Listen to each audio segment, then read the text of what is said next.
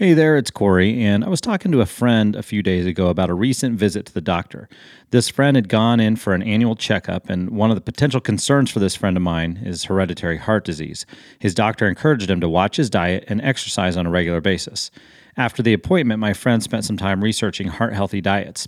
He shared with me that one particular article listed foods to eat more of, as well as foods to avoid. He shared that this particular article listed the benefits or risks of just about every food that exists and can aid us in having a healthier heart. When he used the phrase healthier heart, it reminded me of Jesus' words in Mark chapter 7. Then Jesus called to the crowd to come and hear. All of you listen, he said, and try to understand. It's not what goes into your body that defiles you. You are defiled by what comes from your heart. Then Jesus went into a house to get away from the crowd, and his disciples asked him what he meant by the parable he had just used. Don't you understand either, he asked. Can't you see the food you put into your body cannot defile you? Food doesn't go into your heart, but only passes through the stomach and then goes into the sewer.